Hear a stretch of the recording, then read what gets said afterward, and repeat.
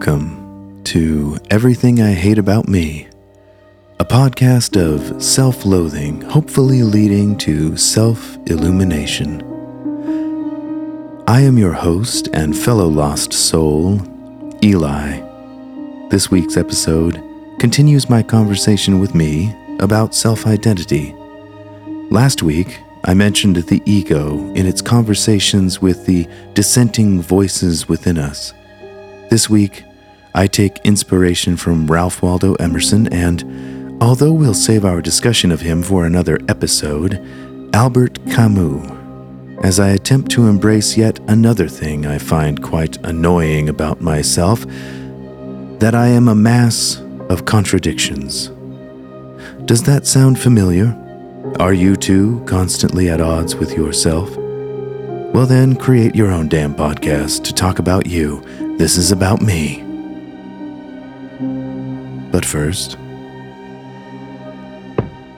this episode is brought to you by Blonde Hair Dye. Are you a single mother and small-town school teacher with amnesia under attack by professional assassins, only to find out through flashbacks and constant encounters with those who want to kill you that you, yourself, are a professional assassin?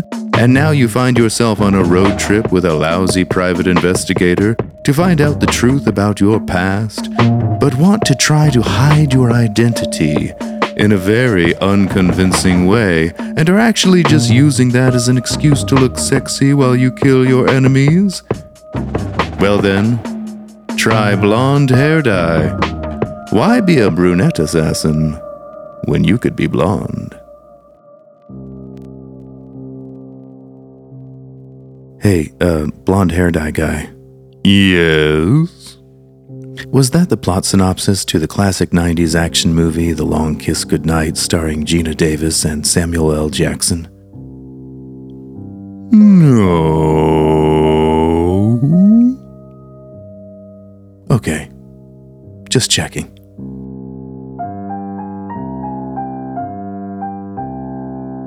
Ralph Waldo Emerson is my life raft. When my plane is going to crash into snow-capped mountains and there are no more parachutes on board, and I have to not only save myself, but my child traveling companion and annoying showgirl I picked up in Hong Kong, metaphorically speaking, of course, then Emerson is the life raft I climb into and leap from the plane in. And no, that is not a reference to Indiana Jones and the Temple of Doom. I don't know why you would even ask. It's just a metaphor. A person can open to any paragraph written by Emerson and find within it a pearl of wisdom with such substance that we might not recognize it as a pearl at all.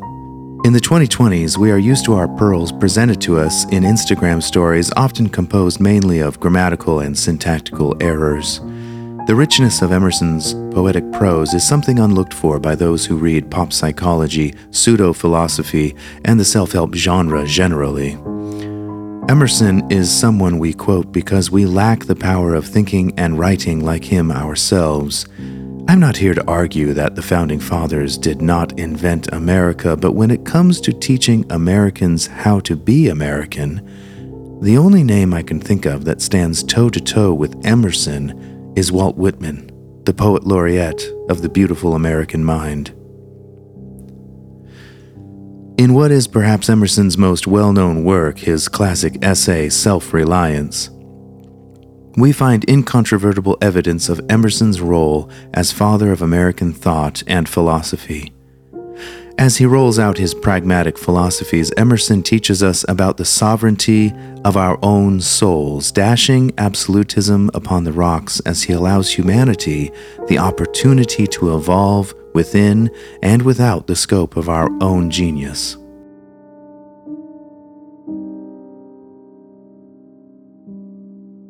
Personally, I take a little too much comfort in Emerson reminding us all that, quote, a foolish consistency is the hobgoblin of little minds, unquote. America is made to be changed, just as the human soul is made to continually progress and become. This is the heart and soul of American individualism. I am the metaphor for we, and I am as sovereign as any man, just as we together are sovereign. No wise man or sage is more divine in their thought and experience than I, and this includes Emerson. We should have moved beyond Emerson. Each of us should be thinking higher thoughts than Emerson ever thought. We must also include Jesus, the Buddha, Plato, Aristotle, Confucius, and every other conveyor of wisdom. We should all be thinking far beyond these ancient has-beens. The fact that we don't is a condemnation of ourselves. Our reverence for our past has limited our present and virtually damned our future. As the very next sentence in Self-Reliance states, quote, "With consistency, a great soul has simply nothing to do," unquote.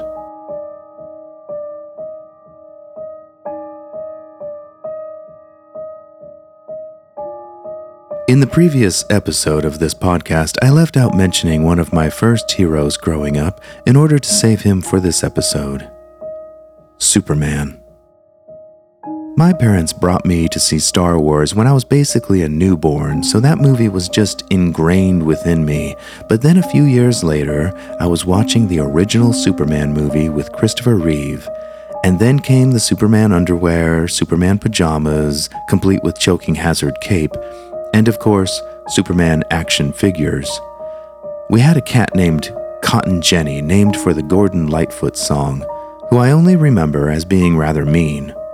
I picked her up one day when I was around 2 or 3 years old, and she went berserk, slashing and clawing at my chest and then leaping from my arms. In a panic, I looked down to see what terrible carnage Cotton Jenny had done to my tender little body, but to my surprise and wonder, there it was, that beautiful red S of my Superman pajamas, unscathed, impenetrable, a standard of strength and protection, and in that moment, I was Superman.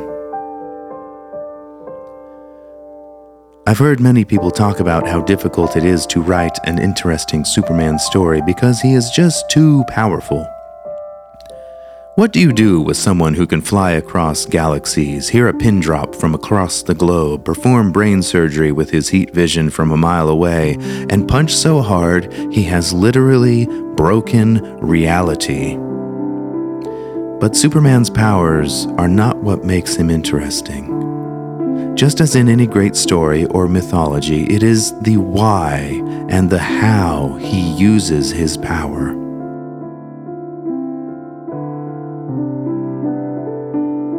Superman is sometimes compared to Jesus or a messianic-type character, which makes sense as Superman was dreamed up by a couple of Jewish guys, Jerry Siegel and Joe Shuster. A being such as Superman should bring about a messianic age. However, Superman bringing about world peace is not interesting. Superman defeating evildoers using his amazing powers is not interesting. As corny as it sounds, the first 2 movies with Christopher Reeve actually ask the most interesting question of all. What happens if love makes Superman selfish? What rules will he break? What will he give up? How will he either abuse or relinquish his power for love? In the case of the masculine, most love stories are either about love establishing or dismantling patriarchal hierarchies. In this first Christopher Reeve outing as Superman, we find his love for Lois Lane causing him to break the rules of meddling with the natural laws. Superman establishes himself as all-powerful, basically the king of Earth, as his love for a woman causes him to literally take control of the entire planet. In Superman 2, however, Superman embraces a powerless existence as Clark Kent in order to be with Lois. And between Clark Kent and Lois Lane, we all know who's the boss in that relationship. Superman gives up his power over everything. He had tried to be the immovable object, standing for goodness, honesty, hope, strength, and kindness. but the unstoppable force that is Lois Lane made it so that someone had to surrender.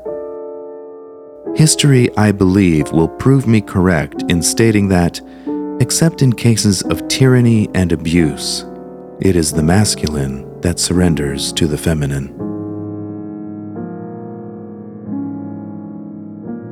What does one do after they have surrendered themselves? What does one do when they have given up huge parts of their identity? This might be part of what Emerson is talking about, letting go of consistency so that the soul has something to do. When we let go of who we are, what remains? One view could be that what remains in the rubble is potential. Potential for new forms, new constructs. Are we so in love with ourselves that the thought of becoming, of reinventing, is so terrible? What's so great about you, you self-aggrandizing, egotistical bastard? Sorry, that was the inner voice becoming outer voice. We've all had that conversation with someone who thinks something about them that is completely uninteresting is the most interesting thing about them, and they bring it up at every opportunity. That thing might have been interesting for about 5 minutes the first time it was mentioned, but now that person bringing it up makes us want to jump out the window. Quite often, these are people with dietary restrictions, or who sell things at parties that they want you to throw for them, or who were in a play once or a sport once, or who lived abroad a long time ago when the world was young. You know, before you aged so incredibly fast by having to hear them talk about it again. These persons might at first seem laughable, but they are all of us. For usually what is most interesting about us is that which we do not speak of, and that which is least interesting about us we won't shut up about. I'm a vegetarian. It is perhaps the least interesting thing about me. I've acted in plays. I was unremarkable in all of them. I was fine. I brought hubris to every role, but very little skill, and even fewer good ideas. I've never sold anything at a party, but I've attended parties with the purpose of selling myself to some person, some contact of renown. They were never sold on me. Probably because I was shilling out the least interesting parts of myself, the parts that I felt comfortable in, the parts that I thought made me strong, but that probably made me appear weak and indefatigably boring. There was a rabbi in Jerusalem lecturing to a bunch of Christians about Judaism, and he talked about how his religion has been wrong about things, that it's not perfect. As odd as it might sound, I was listening to a cassette recording of this rabbi as I lay in my bed in Vila Velha, Brazil, in a tiny apartment within smelling distance of the Garoto chocolate factory.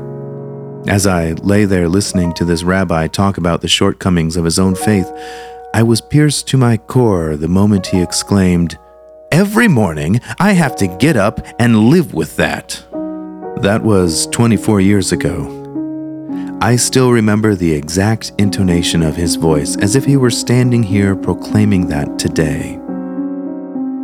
According to Emerson, isn't this the problem with religiosity in all of its forms? To be religious is to be consistent, to repeat something over and over again, to be something over and over again. What can the soul do with this? Many religions claim their God to be unchanging, as if that were the ultimate goal of perfection, to never have to change ever again. I can understand the attractiveness of such a view. Change is uncomfortable. Change means becoming someone else, even if just a little bit. Then arises the ego of man to say, I don't have to change. I just need to be me, and anyone who disagrees is toxic. I have news for all of us. We are not so great. Just as the rabbi, we all have to wake up and live with ourselves.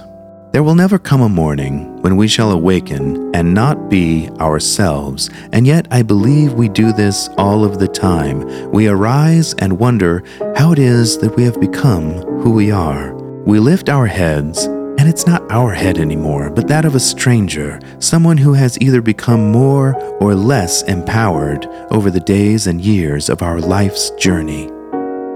What have we been clinging to that has made us strong? Or made us weak, strong in some ways and weak in others? And what is so precious about the things we cling to, like Smeagol, creeping in the dark, pining for things about ourselves that we thought gave us power, but in actuality have power over us? Oh, my precious. It wants to stay the same, it does. It doesn't like the changes, does it, precious? Got him! Got him! I would wager that for all of us the potential is there, that the most interesting things about us have yet to have been discovered. And how could they be with so much consistency? Most of us are, as the song says, lost souls swimming in a fishbowl year after year. I challenge myself this day to think something I've never thought before, read about something I have never read, to agree with thoughts and viewpoints that are contradictory to my own, to contradict myself, to hold myself accountable, to become, to take back the power I have unwittingly surrendered, to surrender the power I thought I needed, to love so hard that I would become a tyrant over the entire world, but powerless to the one I love.